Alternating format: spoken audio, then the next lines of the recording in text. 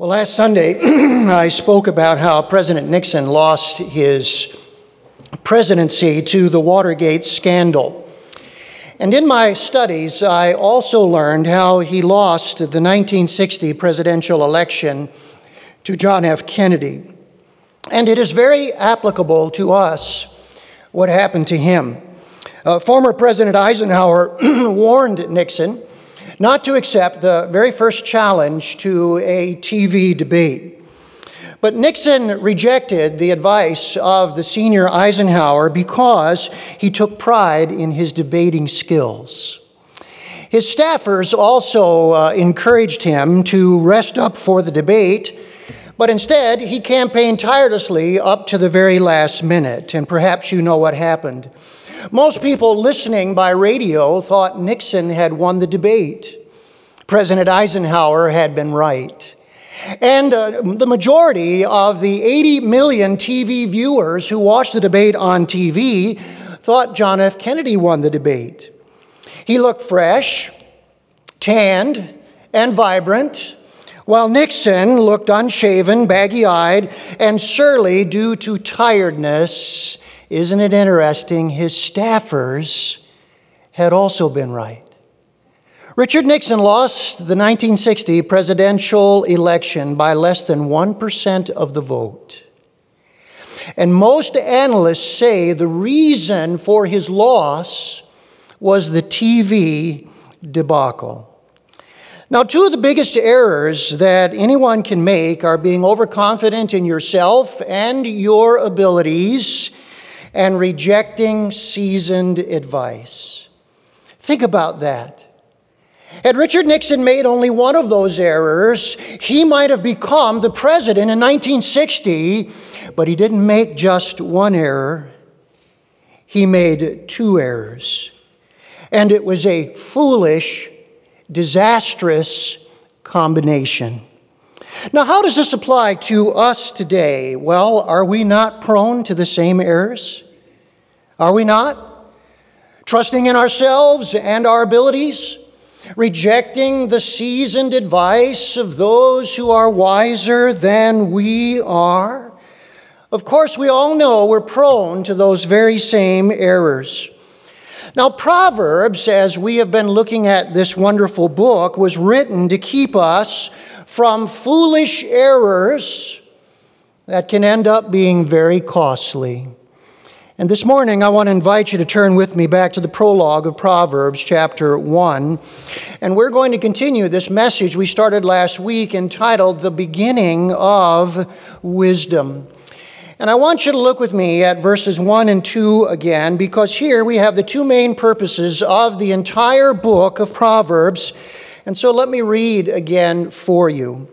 The Proverbs of Solomon, son of David, king of Israel, and we might add this phrase, were collected in this final form for two purposes: to know wisdom and instruction, to understand words of insight. So you'll notice the second purpose of Proverbs is to help us to think about life carefully. And then the very first goal of Proverbs we see in verse 2 is to help us to live life skillfully.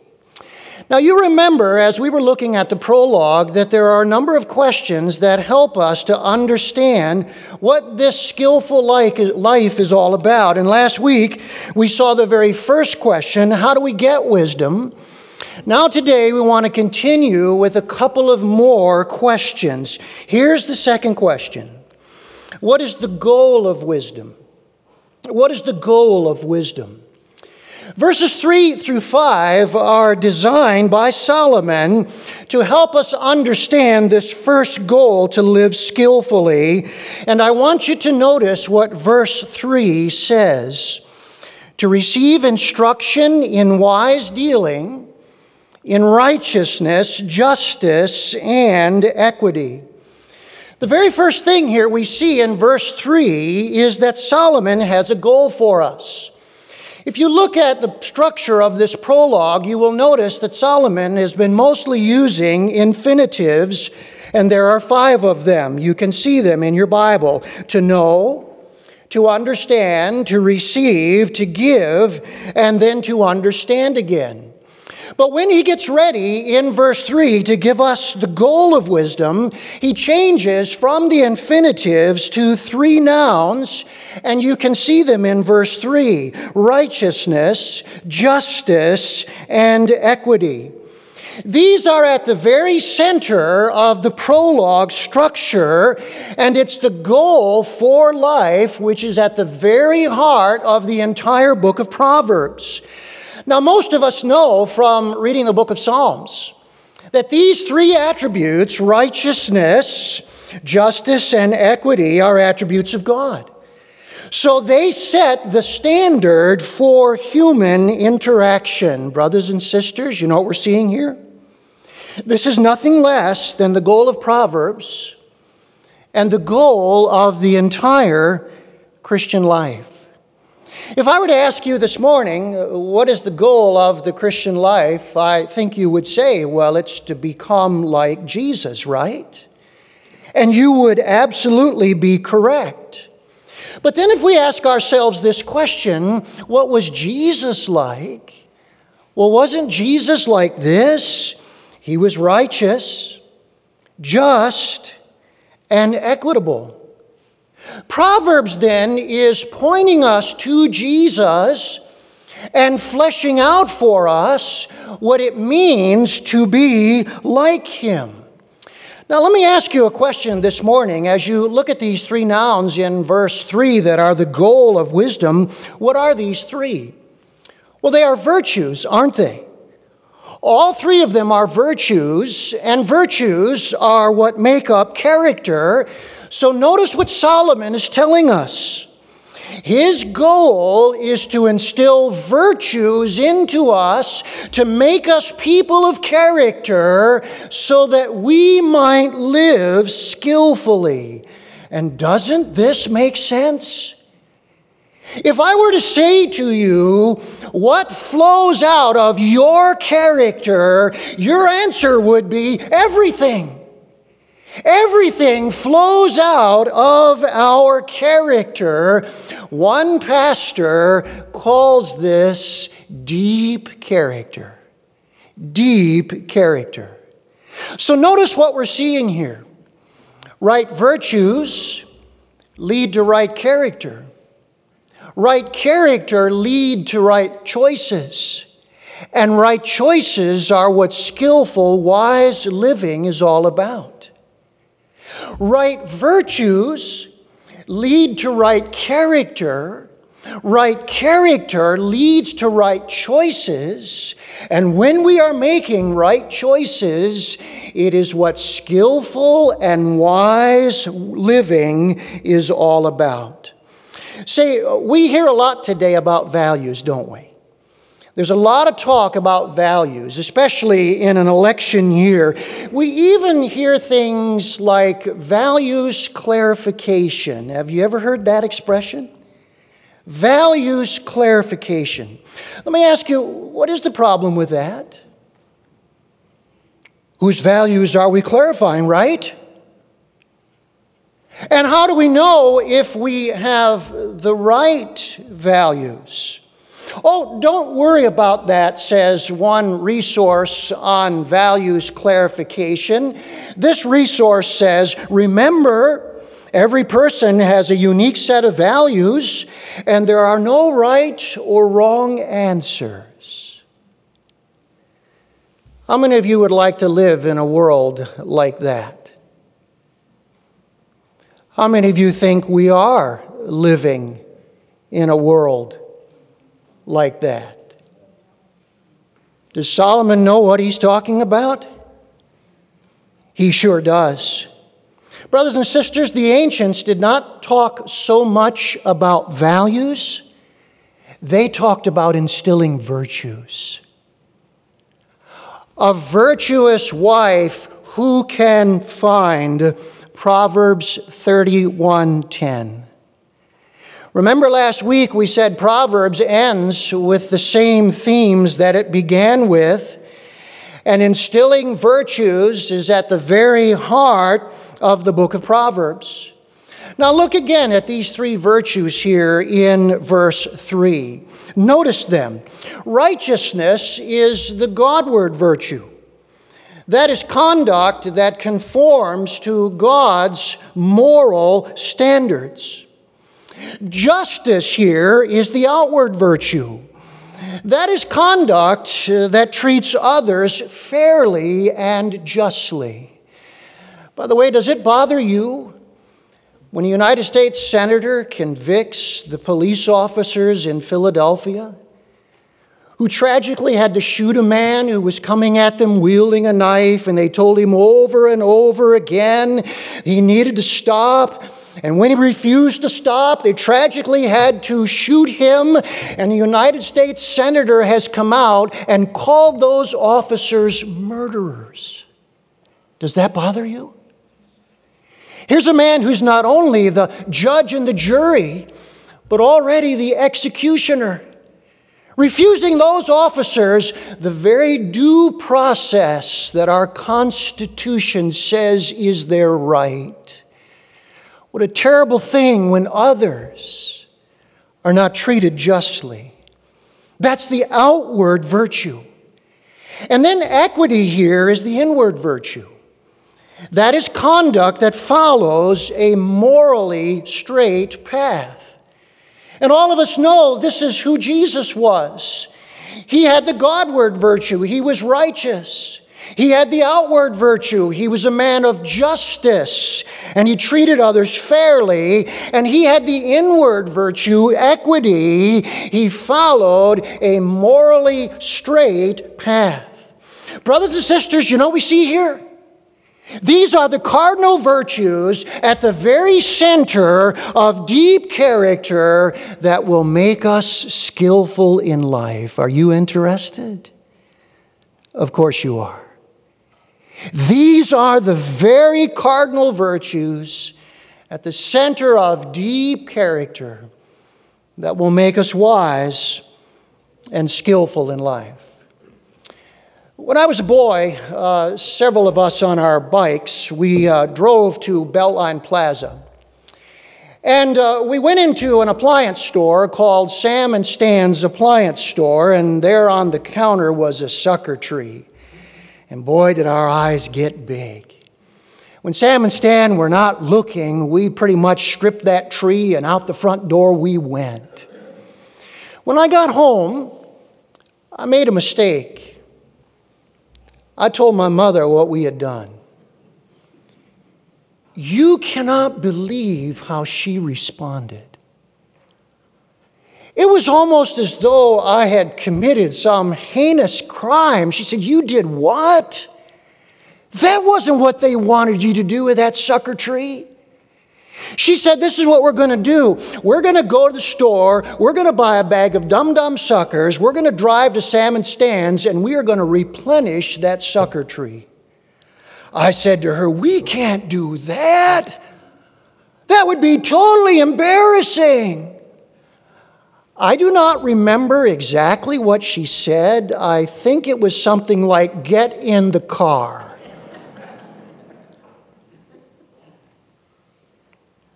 We drove to the store, bought a bag of dum-dum suckers, drove to Beltline Plaza. I was so embarrassed, I could not go in. My mother went in, explained what happened, gave them the bag of dum-dum suckers. It was an appropriate name for the suckers because I sat in the car. I felt like the dum-dum. She came back, got in the car, we drove home. I never heard another word about it. I never did anything like that ever again. What was my mother doing? She was instilling virtue in her son, wasn't she? Righteousness, justice, and equity. Thank God for godly mothers who instill virtue in their children, right? Right this morning? Yes, yes. Are there any virtuous moms here this morning? Well, of course there are. Of course there are. They're all over this audience. Moms, here's your goal right here. Verse 3 is your goal. You're bringing your children to Jesus so that they can come to know Him personally. And then by instilling the virtues of Jesus in their life, you are showing them the virtues they will need to have deep character so that they can grow up and live like Him. It is the very goal of the Christian life. It is deep character by instilling virtue. Now here's another question that Solomon answers for us. Who needs wisdom? Who needs wisdom? And it should not surprise us that the first answer is youth. Youth. Look at verse 4. To give prudence to the simple, knowledge and discretion to the youth. Now this word youth here is a very broad word. It can refer to children who are here today. It can refer to teenagers. It can refer to young people who are in their 20s. If that includes you, would you listen to me very carefully for just a moment? Here's your danger. Here's your danger. You are simple. You are simple. Now, I can just hear you saying, wait a minute here, just a moment. Who does this preacher think he is calling me simple? I don't have to listen to this. Don't you feel maybe your hair getting up on your back a little bit? But here's what we need to understand. This is a Hebrew couplet in verse 4, and in a Hebrew couplet, the words explain each other. So the word simple is explained by the word youth. This is not a put down at all. Simple here does not mean mentally deficient. Okay? It has nothing to do with brain power, all right? You can be a person of great intellectual brain power, and yet you can still be simple if you're young. What does the word mean? The word simple here means inexperienced. Inexperienced. To young people here today, this is a warning. It means you do not know where all the traps in life are. It means you have a tendency to believe everyone and everything. It means you can be influenced by unscrupulous people who want to take advantage of you. P.T. Barnum of the famous circus said this: "There's a sucker born every minute." There's a sucker born every minute. How many here this morning want to go through life as a sucker? How did I know the answer to that question? I know in my own life, when I've been a sucker, I feel so foolish. I feel, how could I be so easily duped? I remember at a county fair when I was just a boy, I was taken in by a salesman. My dad knew exactly what was going on, but he wanted me to learn a lesson, so he allowed me to be duped. And when I got home after we had purchased the product, I realized I've been a sucker. I was duped. How could I be so naive? May I ask you a question this morning? How many of you would like to be less easily influenced and less duped in your life? Any young person here say, that sounds like something pretty good to me? That's what Solomon offers to youth in this book. Look what you can have. Look what you can have as a young person. Verse 3, wise dealing. Verse 4, prudence. Verse 4, knowledge and discretion. That is an interesting figure of speech. Those two words refer to one thing.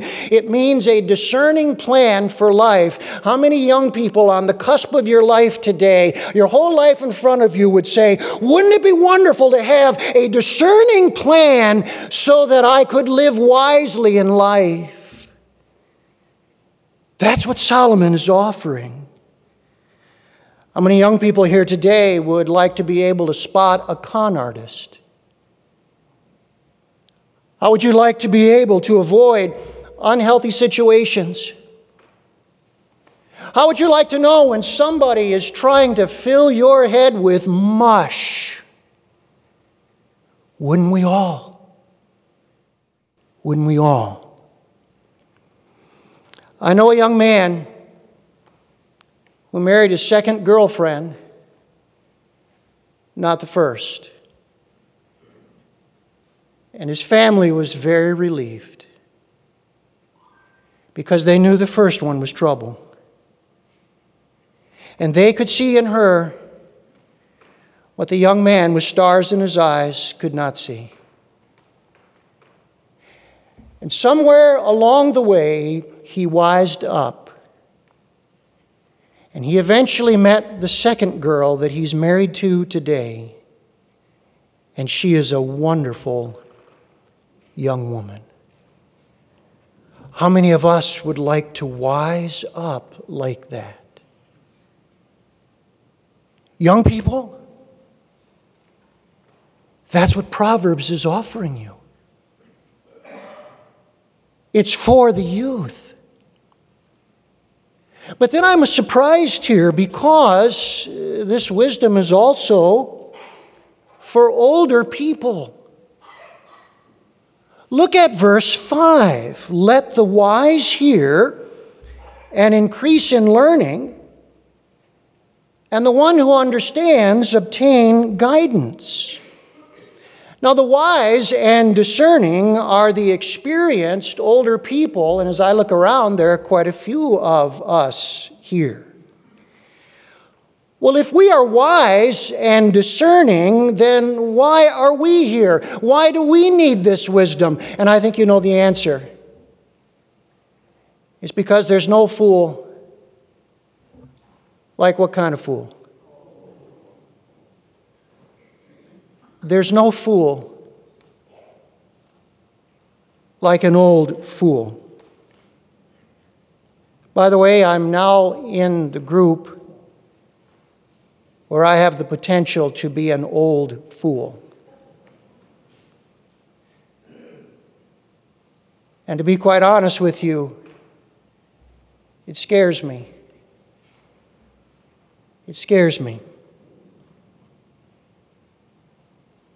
You see, we expect a young person to be gullible and easily influenced. Well, when it happens to an older person, it's a downright tragedy.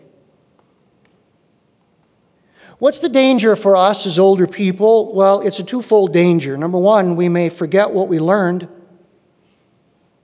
Or number two, we can fall back into old errors.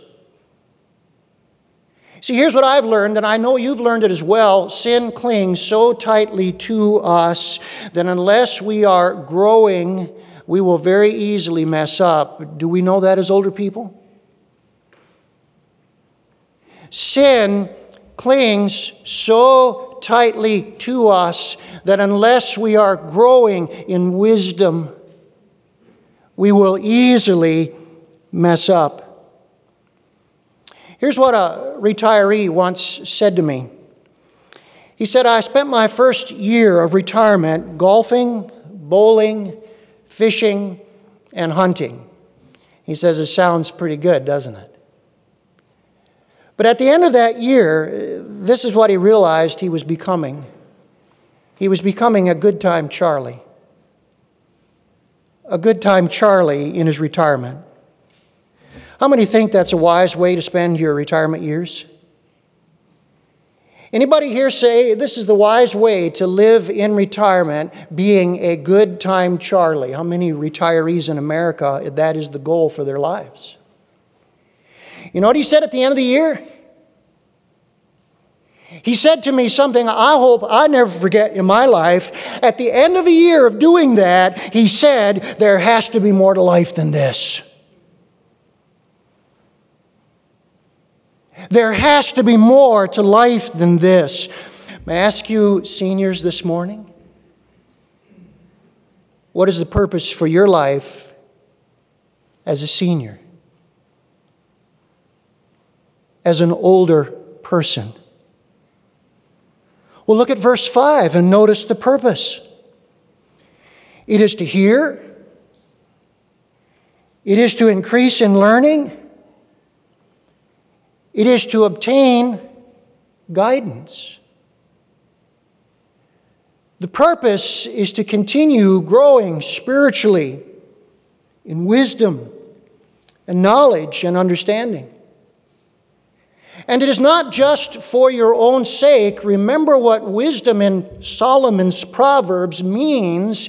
It is skillful living so that we can produce something that has lasting value.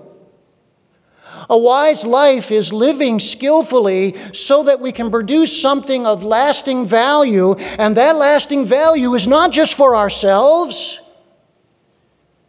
but is for those who are looking to us. Can I speak to the seniors here for just a moment? Let me speak to you for just a moment. I'm so glad for the seniors here at Bethel who are in Bible studies, small groups, and adult Bible fellowships. I'm so glad for the older people here who are volunteering in ministries to children, youth, and to adults. You have to look at some seniors and say, you are a grandparent, you have no grandchildren in this ministry. What in the world are you doing volunteering to other people's children and grandchildren? And the only thing that you can say and the only thing that you can understand as you watch somebody in their senior years who is doing that is they are saying, I want to live wisely all the way to the end of my life so that I can produce something of lasting value, not just for me, but for the lives of the younger generation coming up. That is living wisely. Solomon would say, you've got it. You've got it. One day my grandfather was sitting on the bedside. He was depressed and dejected. My dad came along and said, Grandpa, what's wrong? And Grandpa said, I never served the Lord. And now his health was gone, his strength was gone. And it was too late. And he realized he had wasted his life. Here's what Charles Spurgeon one day said to pastors, and for those of us that are older Christians, it is so helpful to us. He said, serve the Lord with all your might while you still have the strength, before the difficult days come. Because when the difficult days come and your health is gone and your strength is no longer there, you will have no regrets because you lived wisely all the way to the end. Oh, how we need that today as older Christians. Serve the Lord with all your might while you still have the strength before the difficult days come. Because when those days come and your health is gone and your strength is spent, you will not have regret because you lived wisely all the way to the end. See, remember what wisdom is. Wisdom is skillful living so that we can produce something of lasting value. It is the result of deep character based on the virtues of justice, righteousness, and equity. And it is for the young to keep you from being suckered in life. And it is for the old that you might live productively and wisely all the way to the end. Oh, thank you, God, for this is what we need. Let's bow together in prayer, shall we?